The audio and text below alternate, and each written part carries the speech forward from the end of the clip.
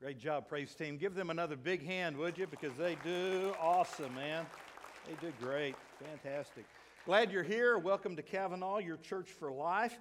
We're delighted that you're with us today on Mother's Day. Here's what I got to say. Moms are great, aren't they? Aren't moms awesome?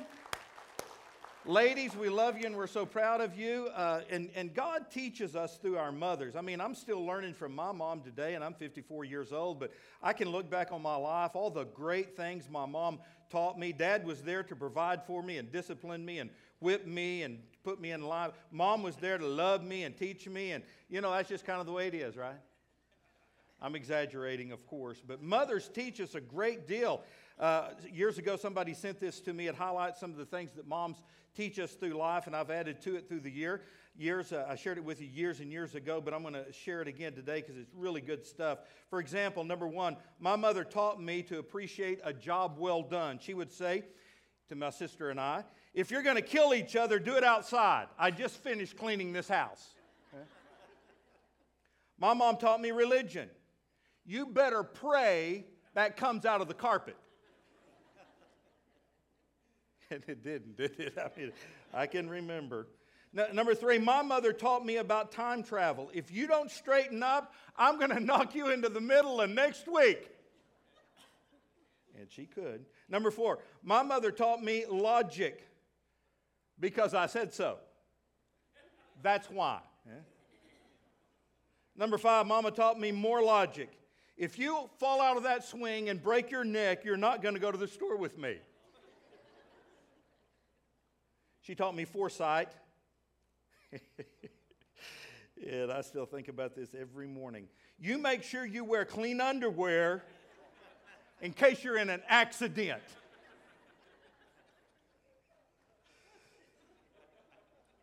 Seven, my mama taught me about irony. You keep crying, I'm going to give you something to cry about. Your mother went to the same school my mama went to. Number eight, she taught me about contortionism. Would you just look at that dirt on the back of your neck? She taught me about weather. Your room looks like a tornado went through it. She taught me about the circle of life. I brought you into this world. She taught me about envy. There are millions of less fortunate children in this world who don't have wonderful parents like you. She taught me about receiving. Boy, you're going to get it when we get home. She taught me about medical science. If you don't stop crossing your eyes, they're going to get stuck like that. Exactly. She taught me about humor. When that lawnmower cuts off your toes, you don't come running to me. She taught me about my roots. Shut that door behind you, she would say. Do you think you were born in a... And finally, number 16, my mama taught me about justice. One day, you're going to have kids. And I hope they turn out... Yeah, give moms a big hand, would you? They're great. They teach us all these wonderful lessons. Wow. Let's look at a mama in the Bible. Turn with me to Matthew chapter 15. I've been doing a series of sermons on the 7 miracles from the Gospel of John. The series is entitled, I Need a Miracle. We're taking a little break from that today as we look at a miracle performed in Matthew's Gospel chapter 15. But it's still all about miracles. This is a mother who needed a miracle in a bad way. You know, there are many remarkable women in the Bible. Today I'd like for us to study the life of a woman who may seem a rather unlikely role model for a godly woman, much less a praying mother. After all, she isn't one of the godly Jewish women who had a heritage of faith. No, she's actually a Canaanite woman, a descendant of the pagans who inhabited this region when Joshua led the children of Israel into the promised land. So she doesn't have the advantage of a legacy of faith. However, we're going to see in this story that just one single encounter with Jesus Christ changes all of that. Her story is found in Matthew's Gospel, chapter 15. Let me start reading it in verse 21. It says, "Then Jesus went out from there and departed to the region of Tyre and Sidon. And behold, a woman of Canaan came from that region and cried out to him, saying, 'Have mercy on me, O Lord, Son of David. My daughter is severely demon-possessed.' But he answered her not a word. And his disciples came and urged him, saying, 'Send her away, for she cries out after us.' But he answered and said, 'I was not sent except to the lost sheep of the house of Israel.' Then she came and worshipped him, saying, 'Lord, help me.' But he answered her and said, 'It is not good to take the children's bread and throw it to the little dogs.' But she said, 'Yes, Lord, yet even the little dogs eat the crumbs which fall from their master's table.' Then Jesus answered and said to her, 'O woman, great is your faith. Let it be to you as you desire.' And her daughter was healed from that very hour," or literally at that very moment, this lady received her miracle and her baby girl was healed. Heavenly Father, I pray that you would teach us from this passage today. And I pray, dear Lord, that we would have some mothers here today who would make a commitment to pray for their kids and their family. We ask this in Jesus' name. Amen. Now, let's examine this great story about a mama who got her miracle. And the star of this story is Jesus. His divine presence makes all the difference in the world. Look at verse 21. "Then Jesus went out from there and departed to the region of Tyre and Sidon." So we're going to focus our time today on the star of this story. We learn from the woman, yes, but the hero of this story is Jesus Christ. It is His presence in this bad situation that makes all the difference in the world for this lady, for her family, and for this little girl. Can I just let me tell you, He can make all the difference for you too. Jesus can make He is the star of our show today. Mark in his gospel says that Jesus had come up along the sea and into a certain house to try to escape all the crowds of people wanting to see Him and touch Him. But Mark states specifically that Jesus could not keep His presence a secret from the people because they were everywhere. They were looking for Jesus. They were seeking their own miracle. And I know you came today, ladies, to get your chocolate. But I hope that you came today seeking something more than just a piece of chocolate.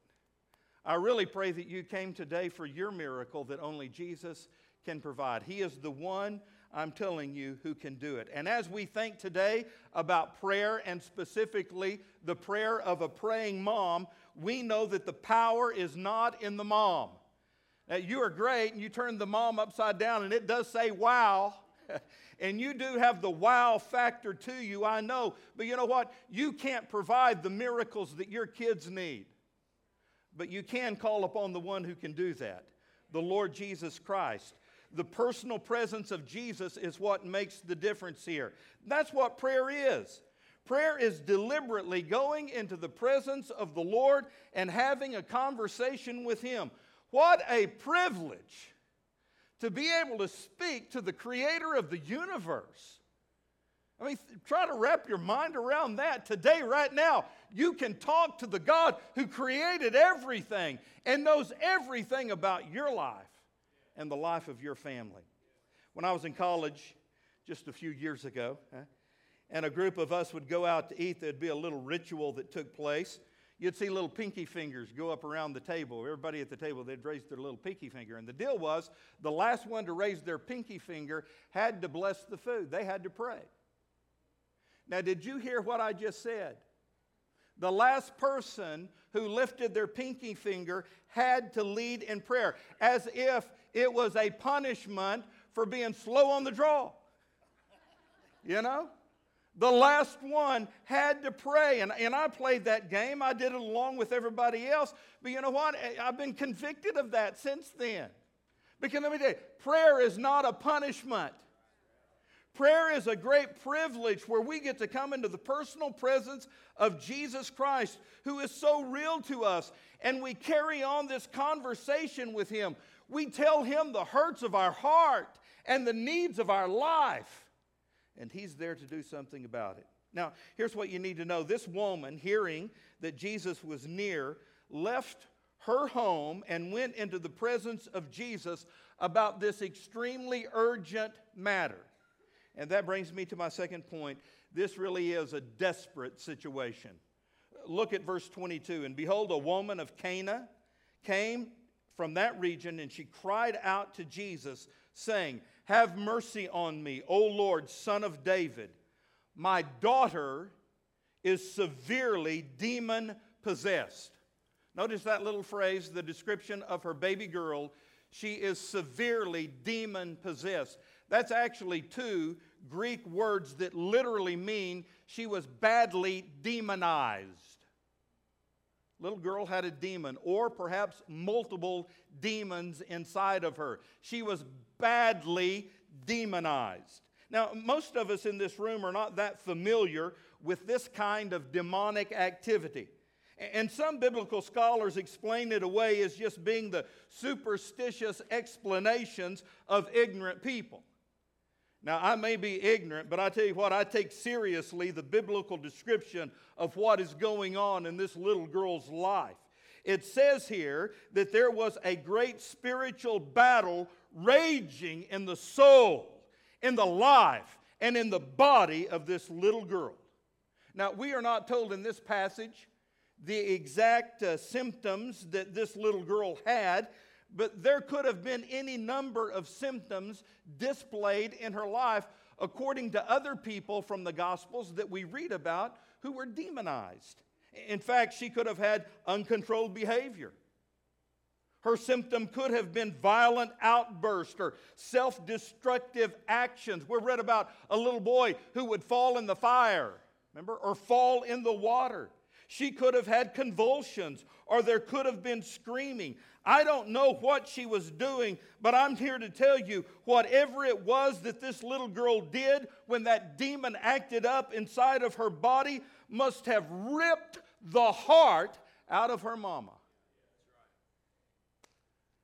Just to watch her baby girl. Again, we're not told how old this little girl was, 5, 6, 7, 8, 10 years old. But to be tormented like that. Can you imagine seeing your baby tormented like that? And there's absolutely nothing you can do. The situation was desperate. And so was when she came into the presence of Jesus. She is desperate. We can see this by what is said about her. Number one, her plea. Verse 22 says she cried out. It literally means to scream at the top of your lungs. She was crying out to Jesus. Above the noise of the crowd, she wanted her voice to be heard. And specifically, what did she say? She said, "Lord, Son of David, have mercy on me." Now, to me, it's kind of interesting, the title she chose to call the Lord. Lord, Son of David. That is a messianic title of Jesus Christ, our Lord and Savior. So at least this Canaanite, pagan, Gentile woman recognized Jesus for who He was. The miracle man. And that was her plea. Lord, Son of David, have mercy on me. But not only her plea, her persistence. The imperfect tense of crying out indicates that this was an ongoing action. She didn't just call this out one time. It was time after time after time she called this out. And that is confirmed by what the disciples insisted in verse 23. They told Jesus, "Lord, stop her because she keeps crying out. She won't stop. Lord, shut her up." Her plea, her persistence. But then I want you to notice her posture. I read this out of the New King James in verse 25. It says, she came and worshiped Him. The NIV specifically says she knelt down before Him. She got prostrate before the Lord. She knelt down. It was an act of reverent awe and worship. She got on her knees before the Lord and she begged Him, "Lord, help me." As I see this picture in my mind's eye, I'm seeing a mother who threw her inhibitions to the wind. Here is a mama that is so desperate, she really doesn't care what other people think about her or what they're saying about her. She sees Jesus as the solution to her baby's problems, and so she's pleading to him. She's crying out to him. She's falling on her knees worshiping him. She's desperate. Now, this is really important that you hear this, so wake up, all right? For many of us in this room, our situation is desperate, but we're not. Huh? Your situation today may be desperate, but are you? I told the first service, I'm not a very good counselor. I'm really not. To be a good counselor, you have to be loving and gentle and sympathetic and caring about people. And got to listen to their problems and let them do all the talking stuff. I love you and I care about you, but for me it's pretty black and white. It's what the Bible says. You got a problem, you just talk to Jesus. You do what the Bible says, your problem will be solved. Just do it. So that's my advice to you if you come to me.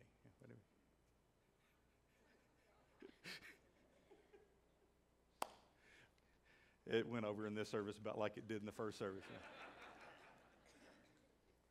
However, I've been doing this a long time, and I'm pretty good, I can read people pretty good. So after a person's been in my office 2 or 3, 5 minutes telling me their problem, I can pretty well tell you right up at the get-go if this person is actually desperate enough to do what is necessary to solve the problem. Because a lot of times what we do is worry and fret and fuss and nag. We like to complain about our problem. We want to tell other people so they'll be sympathetic towards us about our problem, but we're really not ready to fix it yet. And let me tell you, the only way you're going to fix any problem in your life is to pray about it, turn it over to the Lord, read His Word, and do what His Holy Spirit says to do about it. So our situation may be desperate, but the real question is, are we? Are we desperate enough to do what is necessary to fix the problem? Well, I'm here to tell you, this lady, she was. And that brings me to point number 3. She had a determined faith. Now, the immediate response of Jesus must have been rather disappointing to this mother, because it says in verse 23, Jesus didn't say a word to her. Jesus just ignored her. He didn't answer her a word. And his disciples came and urged him, saying, "Send her away, because she just keeps nagging and crying out after us." My question is, why? Why did Jesus just ignore her? Why didn't Jesus say anything to her? Well, we're going to see as we move through the text that it was a matter of timing. Jesus was working according to God's timetable, not this lady's timetable.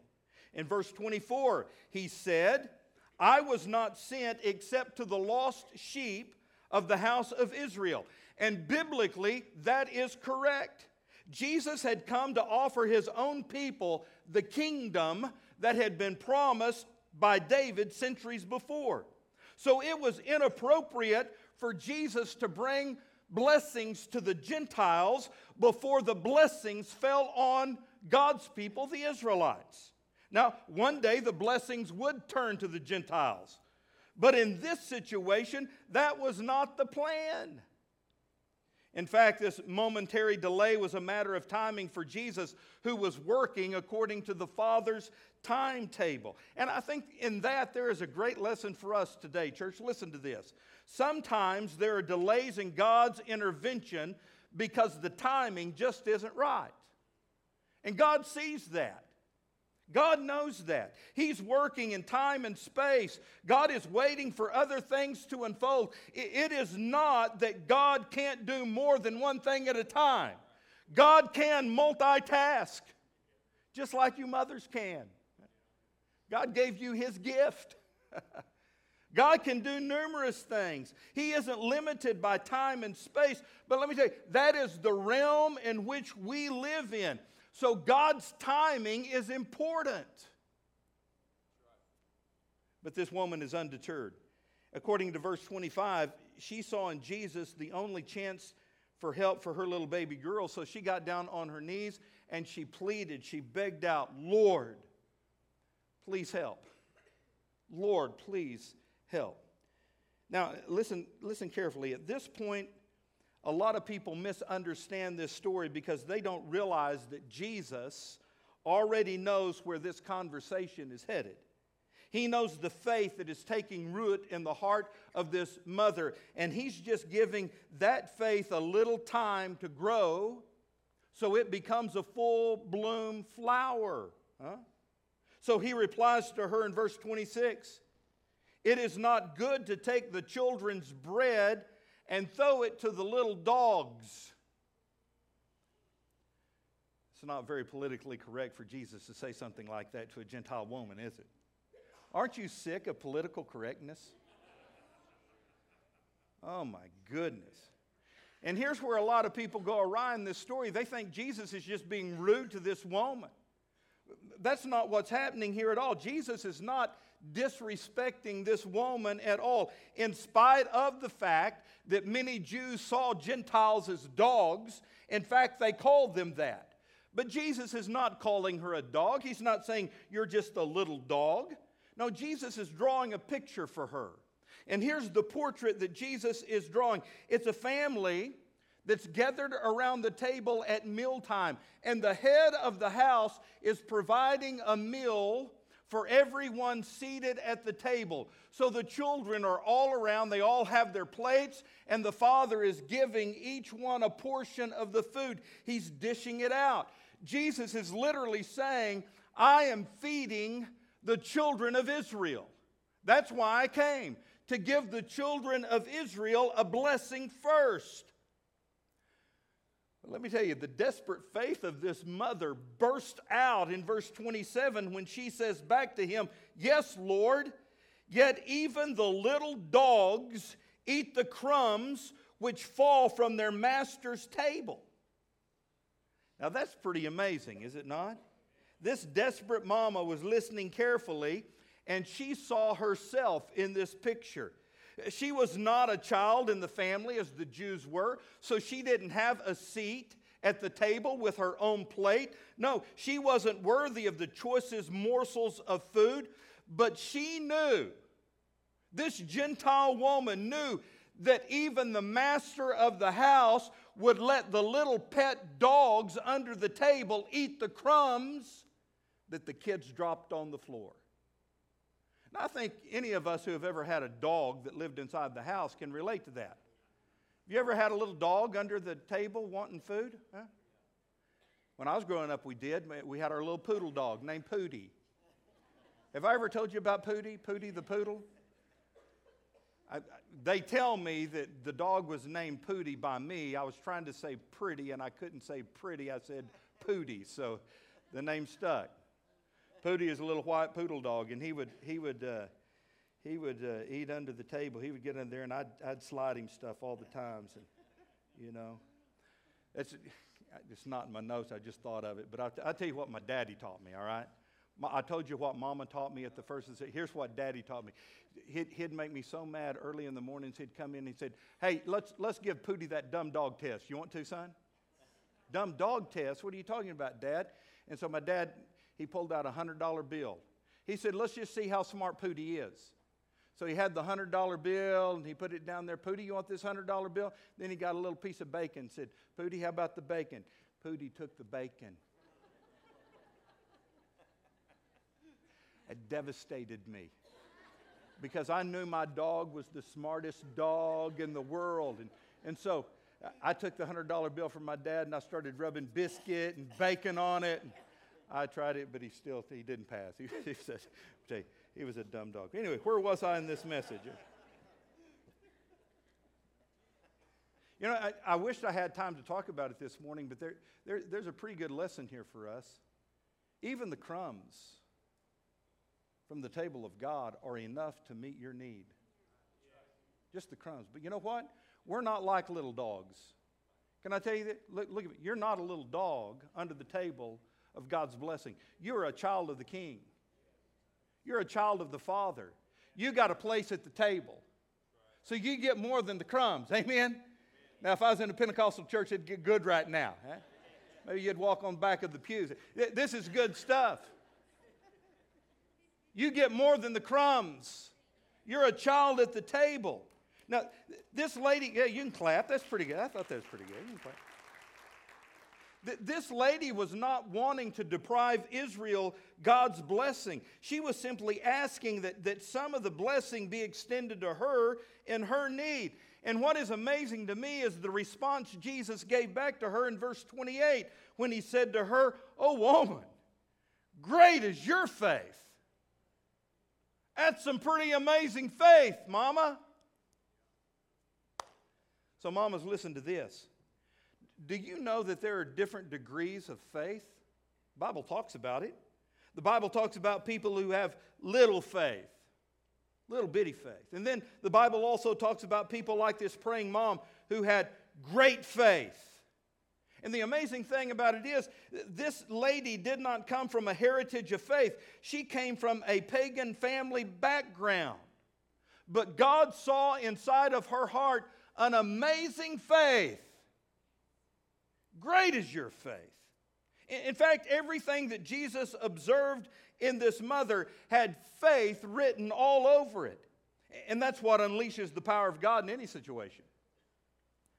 Did you hear that? That is the ingredient that unlocks the key and unleashes God's power in whatever situation it is in your life that you need a miracle today. It is our absolute confidence in God, because God alone has the power to answer the need that we have in life. And by faith, that gate is unlocked and the miracle comes. Gloriously, we see something else in this story. It's my last point, number 4. It is a delivered child. She got her miracle. Look at verse 28. Then Jesus answered and said to her, "O woman, great is your faith. Let it be to you as you desire." And her daughter was healed at that very hour. Or literally, her daughter was healed immediately. Just like this. So, what is it that connected a powerful Savior to a demonized child? It was a praying mama. You get that?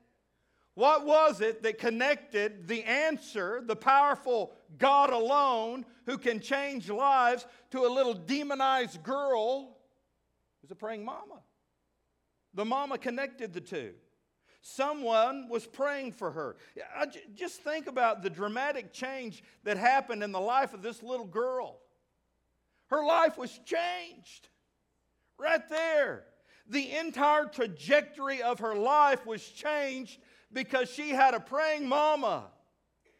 A mama who got in the presence of God on behalf of her little baby girl. I'm thankful this little girl had a praying mama. Changed her life. You know what? That's just one example of the amazing difference that can happen in anybody's life, whether it be a child or a neighbor or a mate or a co-worker.